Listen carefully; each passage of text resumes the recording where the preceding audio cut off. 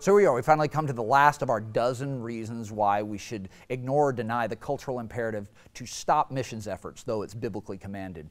The last one is this: I actually consider it quite insulting to other cultures, that is, groups of people, to say they're too fragile or too weak-minded to handle a challenge, or that they wouldn't be able to see that this outreach effort is illegitimate, this aid effort to just coerce them. In other words, it really lowers your idea of what these other cultures, their mental stability or their mental resilience.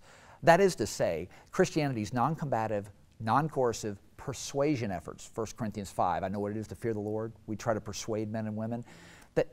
That's not to say another culture can't handle that or is too fragile to deal with challenges, says something about the structure and what you believe about human nature that Christians just don't assume.